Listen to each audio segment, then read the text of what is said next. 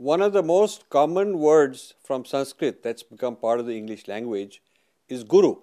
Now you see, we are saying that we want to Sanskritize English by bringing non-translatables. But there's a wrong way to do it, which means that you could bring the Sanskrit word into English in a distorted way. So words like Pandit, words like Guru become trivialized. That's not what we mean by Sanskritizing English. It has to be with the proper meaning. So the word Guru has one connotation is any kind of expert. So there is insurance guru, there is Wall Street guru, management guru, things like that. And the other meaning is as teacher, teacher of anything, from soccer to cooking to any, they can sort of translate the word guru in that way.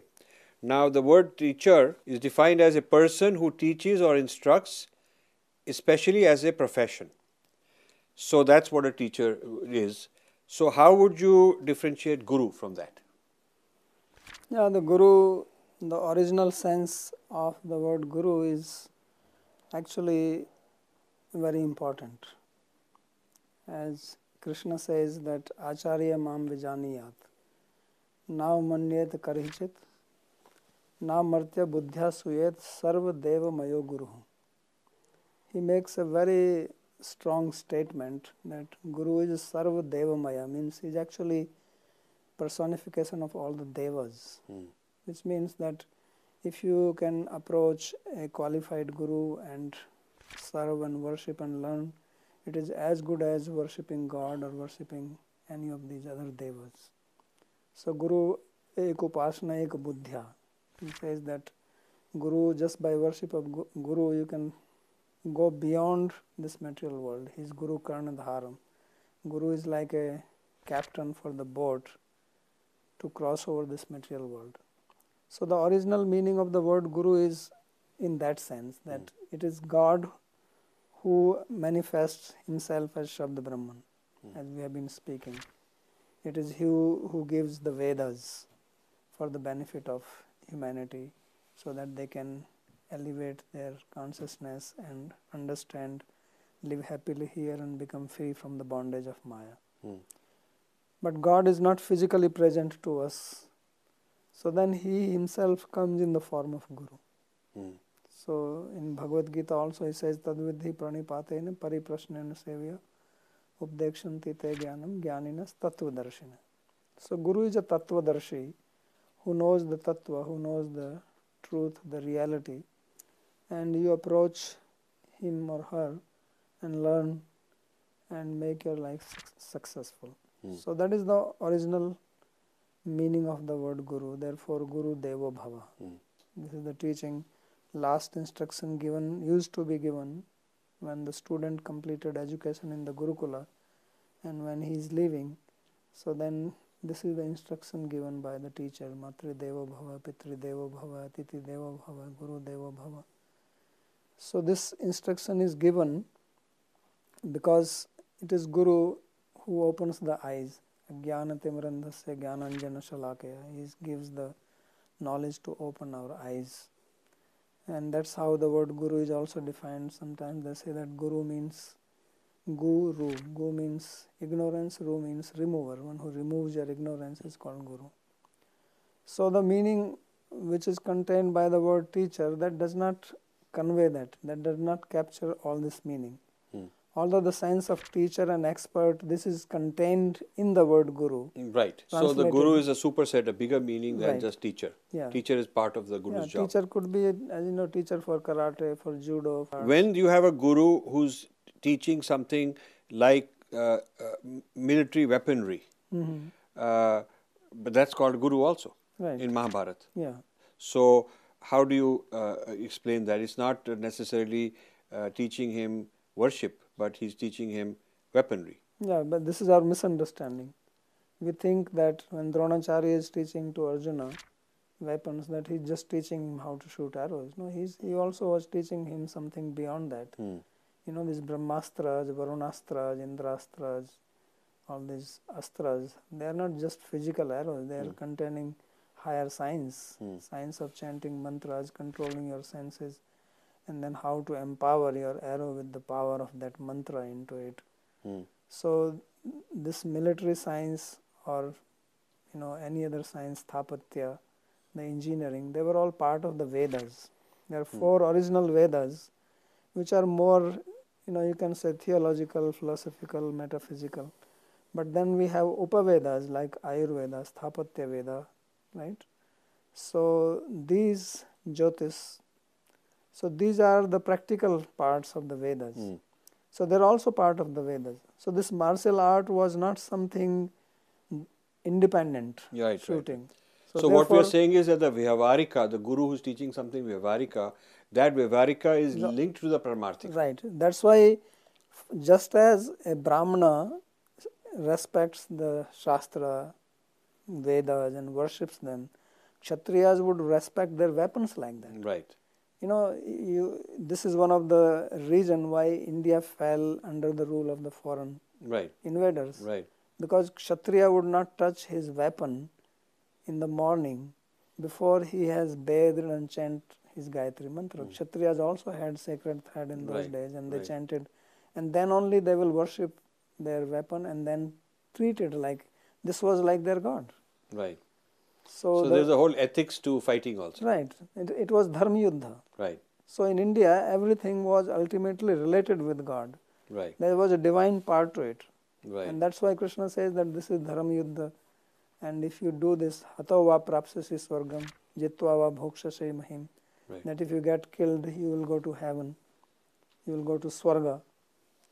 So that reason was that this was part of their dharma.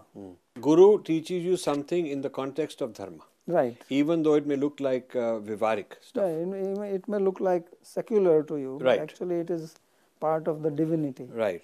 So that is the sense of Guru, and therefore there was so much reverence for that. I mean, we earlier in one of the episode we spoke about Dronacharya and Eklavya. So Eklavya was also treating Guru like that. Will any person who is learning martial arts like that be having such a reverence for their teacher as Eklavya had for Dronacharya? No, I cannot imagine that.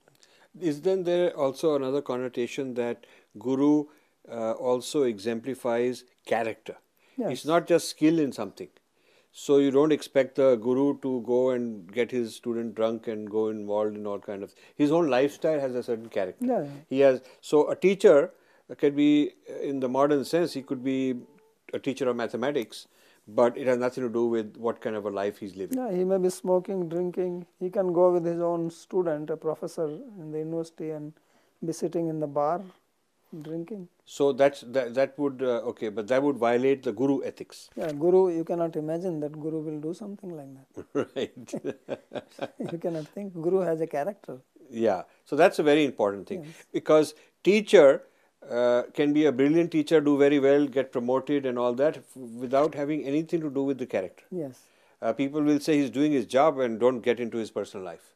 But Guru, his personal life is important. It is more important than the other part. Yes. Because if the Guru does not have a good character, then you actually will not have reverence, and then you will not really learn from that person. You mentioned that the character of the Guru is very important. Right. So, can the Guru charge money for his services? Well, traditional Guru will never charge money.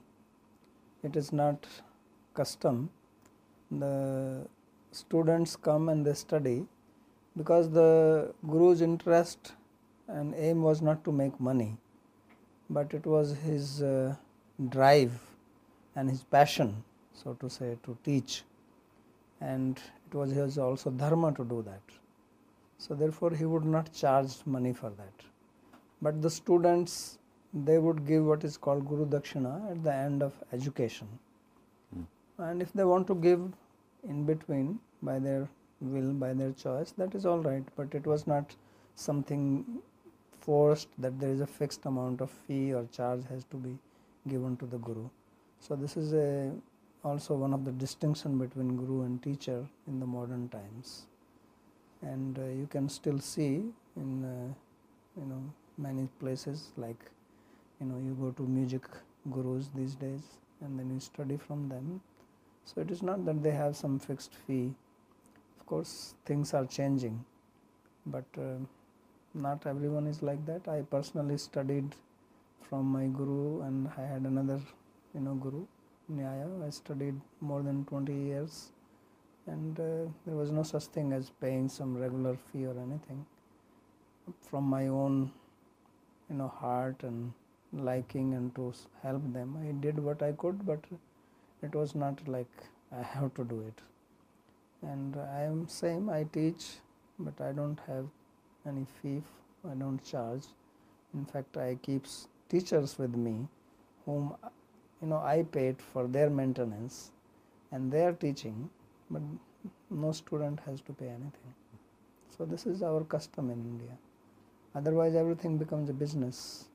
So we have a system where the inner being, the quality of the inner being, manifests in outer activities which you can teach other people also.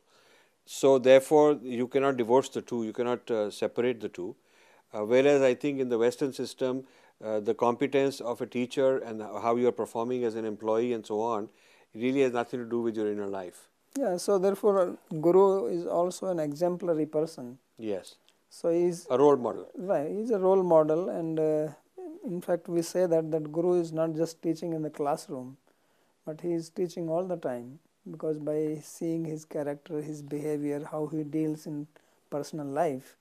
So that is also an education which is missing in the modern education system. You see, in the modern education system you can become engineer, but then you don't learn how I have to deal in my family life, how I have to deal with my wife and children when I get married, how do I have to deal with my parents. But in the Gurukula you lived with the family of the Guru, so you also saw how he is treating his children, how he is treating the students, and how he is dealing with other people in the society. So this was an example for them. So Guru 24/7, his lifestyle is important, right, and is used as a role model for the students.